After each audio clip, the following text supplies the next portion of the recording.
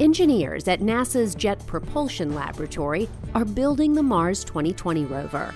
And the high-def cameras the rover will use as eyes are its latest additions. This is Innovation Now, bringing you stories of revolutionary ideas, emerging technologies, and the people behind the concepts that shape the future. Mastcam Z will be the first color camera on Mars that can zoom, enabling 3D images at unprecedented resolution.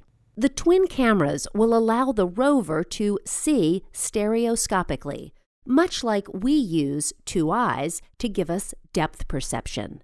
Combining this with the ability to capture images in different wavelengths will enhance the rover's driving and core sampling capabilities. And science team members back on Earth will be able to observe rocks and sediments at any location within the rover's field of view in amazing detail, helping them piece together the geologic history of Mars while waiting for the future return of samples from Mars to Earth.